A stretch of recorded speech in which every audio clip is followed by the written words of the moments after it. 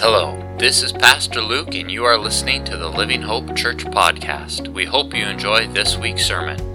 Our mission is to grow disciples and multiply churches who will glorify God and transform communities. For more information about our church, please visit our website at livinghopehenderson.com.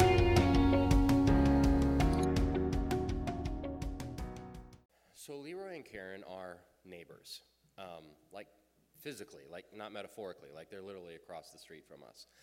So it's been a delight to get to know them more, but Leroy is also a seminary professor and has been a pastor, and so I've just really appreciated getting to know them and their friendship and their pastoral heart and their wisdom and experience as well, too. So it's just been great to have them in. So Leroy, why don't you come on forward? I want to pray for you, and then looking forward to this time. Heavenly Father, it is a joy and a privilege and a gift that we can still meet together with such freedom, and may we never take that for granted. Lord, this morning I pray for Leroy as he shares. God, you have been placing something on his heart for some time now, and Lord, by your Holy Spirit and by your holy word, that all of us would hear from you this morning what it is that we need to hear from you. We love you and we trust you. In your name, amen. Amen. Thank you so much. Thank you. Yeah, it's been a joy and privilege of ours to get to know our neighbors as well. Oh, my goodness. People who've moved around, if you've moved around a bit from place to place, state to state, as some of us have done, you know that you don't always choose. You don't get to choose your neighbors, really. Right? And so you don't always know what you're getting. But we have got some very special neighbors across the road. And anyway, so we appreciate them a great deal. And that kind of leads me into a little bit of what I want to just say by way of introduction here. You know, since moving to Henderson a little over a year ago now, Karen and I have made quite an effort to try to get out into the community and figure out what goes on in Henderson since we've been gone for 40 years. And there are a lot of people that we should know, including people here in the congregation, but don't ask me if I know your name. I see faces, recognize, but probably not the names. And so that's been part of the challenge that we've experienced. But one of the interesting things that has kind of struck me fairly deeply is simply that as I get to know some of the people, and it's the next generation and generations below me, I'm realizing that some of the individuals I'm meeting and that I recognize are in their father's business. And that is, they've followed up with their vocation. And that's interesting. And so there are a number of people that I'm getting to know who are doing what their dads did, who are doing what they're just continuing on the family work. So like in my family, you know, my grandfather, grandmother, they turned over the home place out west of town here to my dad, Aaron. And some of you knew him. And so then, he decided to retire and so built a house in town, and he turned the home place over to my brother, Brian. And Brian had a son who wanted a farm, and now two, and so he moved across the road, and he turned the home place over to Jared. And some of you have had an opportunity of having his oldest son, Aaron, here, and you know it ain't going to him. That ain't happening. Nuclear physics, farming, two very different enterprises, as you would imagine. So I don't think that's going to happen there. But nonetheless, it's interesting to watch and to see families continuing an enterprise. And it isn't, this community, it's, there's a lot of agriculture, so I see it there, but I've seen it in other places and other ways as well. And this is sort of, something here. There's an individual, our Savior, that we're talking about this morning, especially with the missions presentation and so forth. You see individuals engaged in a vocation that's carrying on His work. Well, God's plan of redemption is another, in a sense, enterprise that God is at work doing. God started this plan, and he sent Jesus to come and to, in a sense, inaugurate a kingdom. And when he left, we just sang this song together that talks about, we're going to be gone for a while, but this isn't goodbye, because what's going on is that I'm passing on to you the Father's business. You're moving on to the home place, so to speak, okay? And I'm leaving you the equipment. And I want you to keep up the family enterprise. And so whether, we understand it vocationally as it relates to the various vocations that we're engaged in, but God is involved in the same thing. It wasn't just his vocation. It wasn't just his enterprise. He has every intent of passing that on to us, those who follow him. So God didn't send his Son into the world to simply endorse what we're all doing and to kind of encourage us and pat us on the back and say, good job with what you're doing. No, God is engaged in a work, and he wants his followers to get on board with that, to take it up as a way of life, to engage in that work. He wants to continue the work that Jesus started. Now, what does Scripture tell us about this? To answer this question, I'd like us to turn in our Bibles to Acts chapter 1. And this is a very familiar passage. In our singing this morning, we sang especially from Matthew 28, 18 to 20. And another very familiar commissioning passage that talks about what the church is about. Acts chapter 1 is another. Very, very similar to it.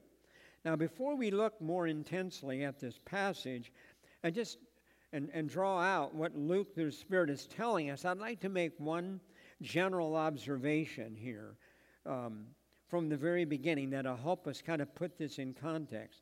The book of Acts is actually part 2 of really kind of a singular narrative work. What's part 1? What's part 1? Oh yeah, actually you get to talk during the sermon. Woo! Mm-hmm. Part 1 is the book of Luke, right? You have the book of Luke and then the book of Acts. Same author, wrote them both. They're almost exactly the same length. Each one fits on one papyri. And so it's really a single work that's intended to be understood that way. Now notice what Luke would say in his part 1. This would be in Luke chapter 1. Now many have undertaken to draw up an account of the things that have been fulfilled among us, just as they were handed down to us by those who from the first were eyewitnesses and servants of the Lord. Of the word. Therefore, since I myself have carefully investigated everything from the beginning, it seemed good also to me to write an orderly account for you, most excellent Theophilus, so that you may know the certainty of the things that you have been taught. That's Luke chapter 1, verses 1 and on. And so you can see there that Luke is wanting to put together a very orderly account. He's writing it for a particular person who may have been a patron, who may have actually been financing it all. And so he's telling us how we went about it. It's a carefully researched. I did all the research. Now look at Acts chapter 1. In my former book, Theophilus, I wrote about all that Jesus, now catch this here. I wrote about all that Jesus began to do and to teach until the day he was taken up to heaven after giving instructions through the Holy Spirit to the apostles he had chosen. Now let me put those two introductions together in a way that kind of, I think, helps us get this. In part 1, Luke says, I wrote an accurate, researched, and orderly account about the life and ministry of Jesus as reported by eyewitnesses who were with him, so that you could be confident that what you've been taught about the person and the work of Jesus is true. In part 2, I've written about the ongoing story of Jesus as it's being continued through his people who are being empowered by the Holy Spirit to carry on and to expand his work from country to country, from generation to generation until he returns. And so the book of Acts then, and this is really what's key to this. When we're reading through the book of Acts, what we're really reading about is the ongoing work of Jesus. It's what he's continuing to do.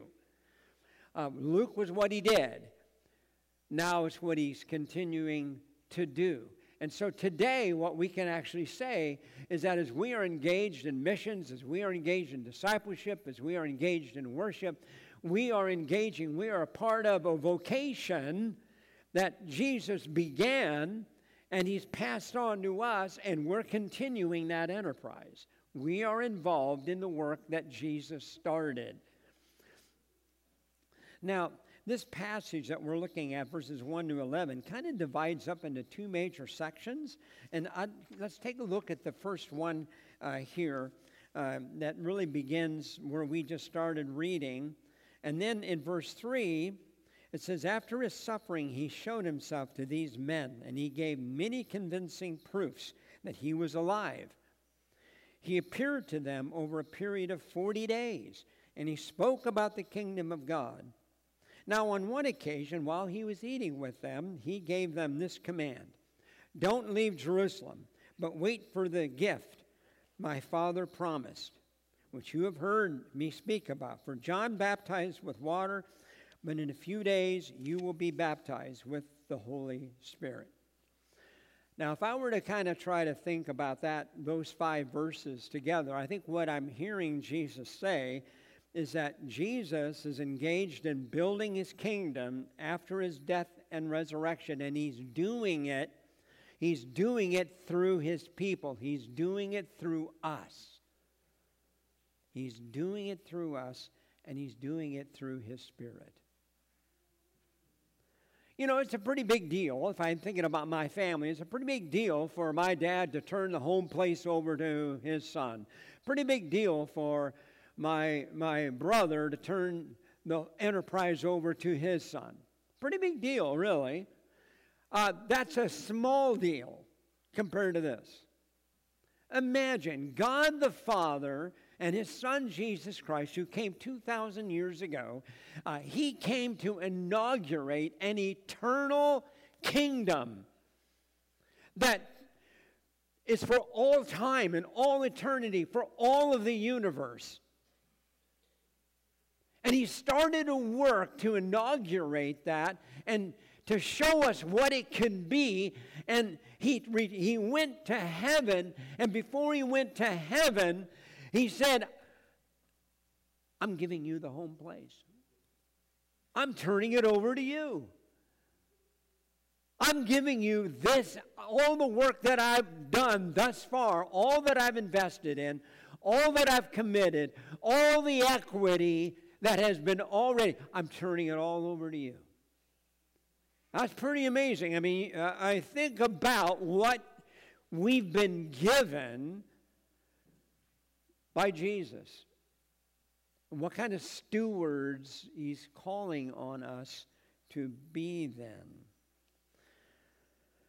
So really, as we look at this here, we're told here that he was taken up to heaven. We're talking about his ascension. He gave instructions and so forth. So what does he mean? A couple things here. First, as I mentioned, Jesus inaugurated the current expression of the kingdom with his coming. Simply means Jesus is the rightful king. He's in charge. He sets the agenda. He's delegating responsibility. And the neat thing about all of this is that I don't have to make up something new here. It's already been set in place. I'm carrying it on. And so Jesus, the crucified, resurrected, ascended Son of God, he's now Lord of all the universe, Lord of the universe, and we work for him. Imagine that. We work for him. We work for him. I'm not working for my dad. That's a big thing. No. We work for the Lord of the universe. Second, if we're wondering what kingdom ministry should look like, it should be in keeping with what Jesus was doing, what he was commanding us to do in his physical absence. What was Jesus doing? What's the work he was doing when he was here? Well, we know one thing. He gathered together 12 individuals to whom he was going to pass over the farm. And he was going to give that over to them. And so in doing that, we know that they were called disciples because they were following him. And he was teaching them how to carry on the family business, his business, the business of the real Father. So he's helping them figure out this is what it's going to look like. And that was to make disciples. That's how the church is built.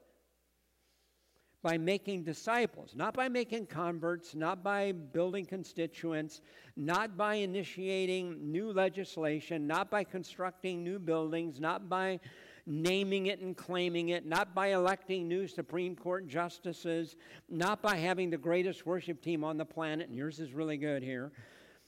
Nothing wrong with these, but that isn't the primary family business. And the church is really having to struggle with this. What is the Father's family business? What did he command in Matthew 28? Go make disciples. Go make disciples. Go make disciples. Teaching them to observe all things I commanded you. Make disciples. That's the family business. That's what Jesus did while he was here. Now there's a second thing here in verse 3. After his suffering, he showed himself to these men and he gave many convincing proofs that he was alive. We talked about this in Sunday school, didn't we now? About apologetics. He appeared to them over a period of days and spoke about the kingdom of God. You know, Luke realizes, as his mentor Paul argued so persuasively in 1 Corinthians 15, that the entire kingdom enterprise is built around the resurrected Son of God. About the resurrected Son of God. The gospel is empty without it. There's no good news. There's no spiritual transformation. There's no hope. There's no promise of eternal life without the resurrection.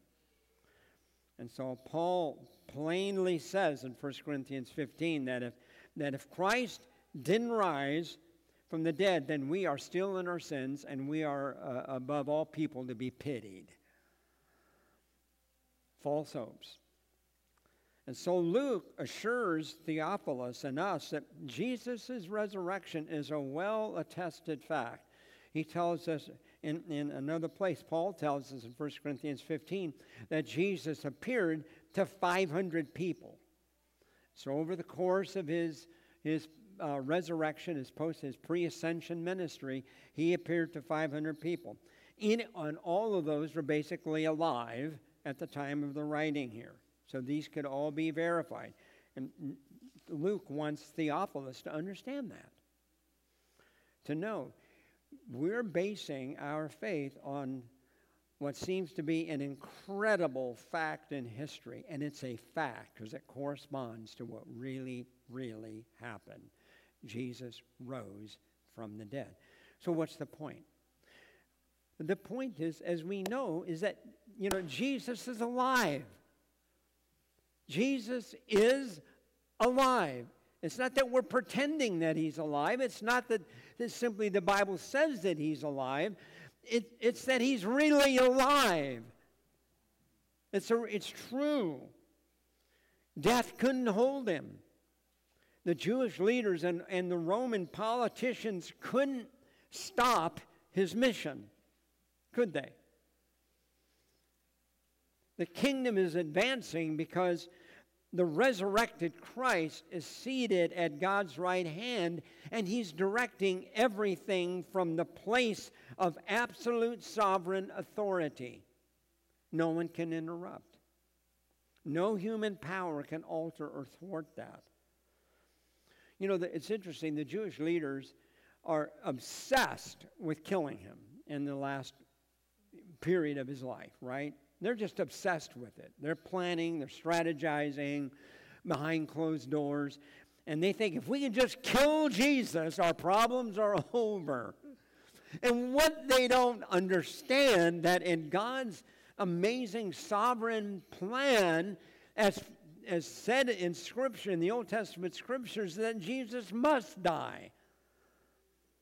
And in the end, they were just simply in their madness cooperating in a way with what God had planned. And they bring about the very thing that actually would end up destroying them, but bringing life to the world. They thought they were going to bring dead to a movement. All they did was give the movement the very life it needed, the life you need, the life I need. Because Jesus rose again, and today he's ascended at the Father. Everything is orchestrated from there. Everything is from there. And no power, nothing can thwart that plan. His plan is advancing, no matter what. How many times have we devoted our time and energy to some project, some enterprise, only to realize at some point along the way that it's kind of futile and it's all for nothing? Have you ever done that? Yeah, thank you. It's like one honest person in the group. One. Yeah, no, I'm betting every one of us has done that. And somewhere along the line, we begin to realize, oh boy, okay, this is such a waste of time. And how much, and then, you know, we've put so many resources in it, and it's sucked it all in, and now we feel obligated to finish it. And it's like, I don't know why I'm finishing this. This is such a waste. And that's part of, you know, the human dilemma. We don't see the end from the beginning. We don't always know exactly where things are going to end up. We have ideas and plans and visions of what we could do, and we don't do all the right calculating. And sometimes we end up short, and we say, this is a failure. Well, okay, with Jesus conducting business from God's right hand, is there ever a failure? No, the answer is no. And just in case you were wondering, the answer is no. No. We all are a part of a successful endeavor. It will never fail. The degree to which you and I invest in that endeavor, that we are engaged in that endeavor. You're engaged in a successful enterprise. You're going to be successful. I mean, for someone who I can talk about a lot of failures, things that just didn't go quite right, this is welcoming news to me. It's wonderful because this is not a failure. I mean, farmers always talk about having a failed crop. You know, they always do. Things are always bad. And we all know that ain't true, right? And so, but every person, every farmer in the community here at some point has had some failed crop or some failed enterprise, and that's true of other businesses. But with God, that business never fails.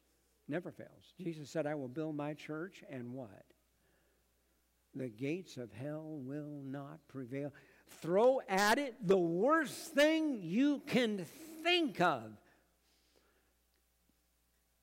It doesn't stand a chance with Jesus' enterprise, his business of building his church. It will not fail. That's why that ministry in Thailand, that's why that ministry is going to succeed. That school teacher in that school is going to succeed. Why? Why? Because she's so great? Well, she probably is great. But is that why?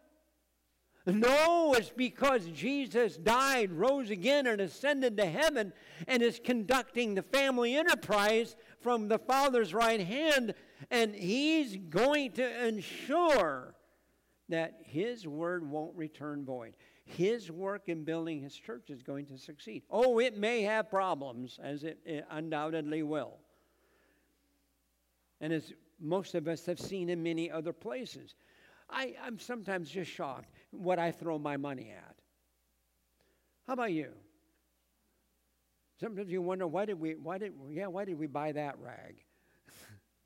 Why did we put money into that? Okay, we want to be a good steward of our resources. How about investing it in an endeavor that never fails? Some banks fail. Now, some of the investments I've made, they failed. But with the building of the church, it never fails. And yet what we know is that by and large, Christian enterprises don't really have enough resources to do the things they could. And that's because all of us, in some way or another, have invested in things that fail and have not invested deeply enough in the things that don't. And that's the kingdom of God. I mean, you think about the rationality of that and it's like, how does that, why? Why? Well, continuing on here, on one occasion, while he was eating with them, he gave them this command: don't leave Jerusalem, but wait for the gift my Father promised, which you've heard me speak about. For John baptized with water, and you will be baptized with the Holy Spirit. And really, what Jesus is simply saying here, and as we know, he sends them back to Jerusalem after the ascension. He says it's going to be 10 days. It's going to be on the day of Pentecost, 50 days after. And so what we realize here is that Jesus isn't just sending them back to the family farm, so to speak, to work with the old machinery that they had acquired. No, he's actually, I'm going to give you a new, I'm going to set you up new and different, not like before. You're not going to just continue the way things have been. I'm going to ignite this thing with a new power, and it's the Holy Spirit, and the Holy Spirit is coming. And He's going to engage. He's going to be the power behind this new vocation that you're continuing from the Spirit. We saw it working with Jesus, didn't we? We saw the power of the Spirit. And He said, that same power is coming to you. It's coming to you and me. I'm fascinated by this. I teach theology with college kids, and there's a section that's called pneumatology. Pneumatology. Big word, just means the study of the Holy Spirit. That's all it means. And so early on, I put out a little quiz, and I learned every year, every semester, it's the same thing. 70% of all the students in the class refer to the Holy Spirit as an it. As an it. Like it's the Force from Star Wars. The Holy Spirit is an it. Okay, we've failed. The Holy Spirit is a person. And it's a person that was sent to indwell us, to fill us, to seal us, to empower and gift us with spiritual gifts. It's to fill us with such joy that we produce the fruit of the Spirit. It's the Spirit that convicts us. It's the Spirit that regenerates us. We're living in the age of the Spirit. That's the age we live in. And yet, we're so woefully ignorant of the Spirit. Because of all the controversy and things. Francis Chan, a wonderful writer and speaker, wrote a book called Forgotten God. And a wonderful book, Forgotten God. It talks about our abysmal forgetfulness about the ministry and work of the Holy Spirit. Let's, and again, for us, there's a need. I mean, if God has filled us with the Spirit, if we've been baptized by the Spirit into the body of Christ, so that we are all one with one another and one with Jesus. Jesus and me, and Jesus and you, and we and Jesus. That's the point, and that's what runs the family farm now. That's the new fuel. I remember tractor fuel, right? Yeah, that's old stuff. No, today it's the day of the Spirit. Now, let's turn let's turn to verse 9. And I want to close with just this last part of the story of this here. And so we read here, after he said this, that is, he's told them, you're going to be my witnesses. Again, we're all really familiar with that. You're going to be my witnesses. And you're going to start in Judea, it's here in Jerusalem, going to Judea, Samaria, and it's going to go all the way to the end of the earth. And so he's looking at these 12 guys, and he says, yeah, your farming operation is going to start in Jerusalem, but it's going to end up at the ends of the earth. That's a big farm. That is a big enterprise. And he says, that's how far this thing is going. There's no end to this. Those are some long roads to harvest. So he said, after he said this, he was taken up before their very eyes, and a cloud hid them from their sight. They were looking intently up into the sky as he was going, when suddenly 2 men dressed in white stood beside him. Men of Galilee, they said, why do you stand here looking into the sky? This same Jesus who's been taken from you into heaven will come back in the same way you have seen him go into heaven. This is a really funny story to me. It's humorous. Okay, just picture. Jesus has just ascended. The Shekinah glory, the cloud spoken of in Daniel 7, envelops him. And this is amazing. And they're all doing this. Everybody is like this. And it all disappears, and they're still looking, and they hear a voice. And it's like, Matthew, shut up. We're watching. It's like this is all going on, and suddenly 2 guys' voices they don't recognize say, hey, what are you looking at? What do you mean, what are we looking at? This is the greatest show on earth. No one has ever seen this but us. No one. And the next time we see it, it'll be the end of the age. And it's like, why are you standing? Men of Galilee, why are you standing there?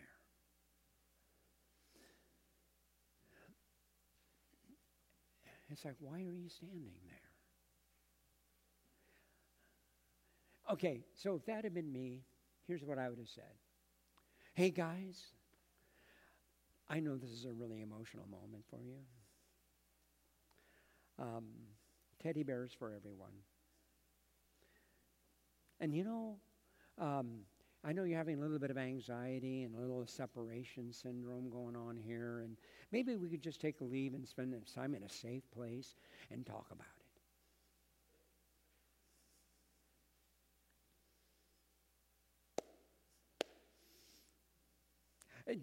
This text is super austere in that sense. Like, there is no emotion at all. There's none.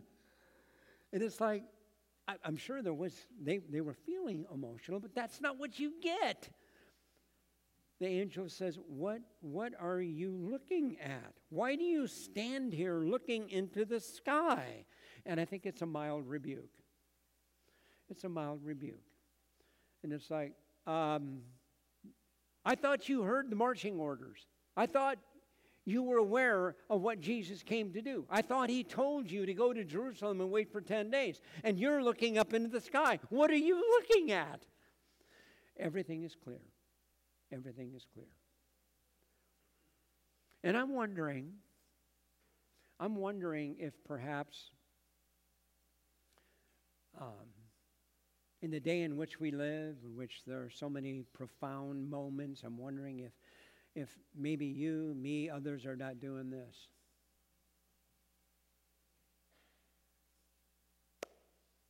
Are you coming? When are you coming? Things can't get worse. Are you coming? And I kind of sense that there are angels standing around us saying, what are you looking at?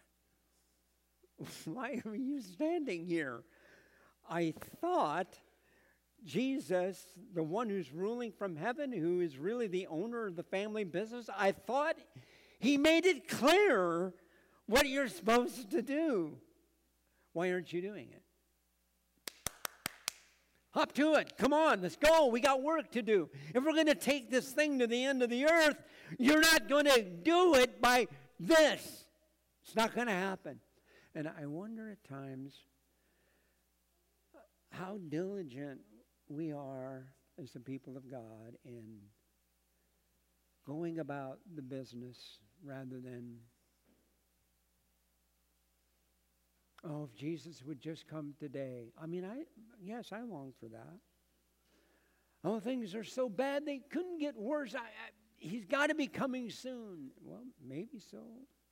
Things can get worse, I can assure you that. But what's the mandate? The mandate is to be watchful, but to be watchful means to be busy, carrying out the Father's work so that when he does return, we'll be prepared. And to be prepared is to be busy carrying out the Father's vocation. How are you doing that? How are you engaged in that? Everybody's supposed to be engaged in it. Not just Pastor Luke. Not just his elders. Everybody. How are you engaged in the family business? What is your part? That's the challenge I want you to think about today, through the week. What are you doing? Or are you busy carrying out the Father's agenda? Lord Jesus, we thank you for the way that you have engaged us. We thank you that, Lord, you have entrusted to us such an amazing thing. You've given it to us. And Lord, we know you're supervising, and it isn't just ours to do whatever we want. You've given us your Spirit. You've given us the power to do it. You've given us one who guides and directs us on how to do it. Jesus showed us how to do it. You give us the instruction manual. It's all here. And Lord, help us not be distracted by all the other things that the world could give us that would cause us to lose sight of why we're here. Help us, Lord. Help us. Show us. Help us invest in the one enterprise in this world that will never fail, that will always bring about a good return for your glory and honor. And we pray this in Jesus' name. Amen.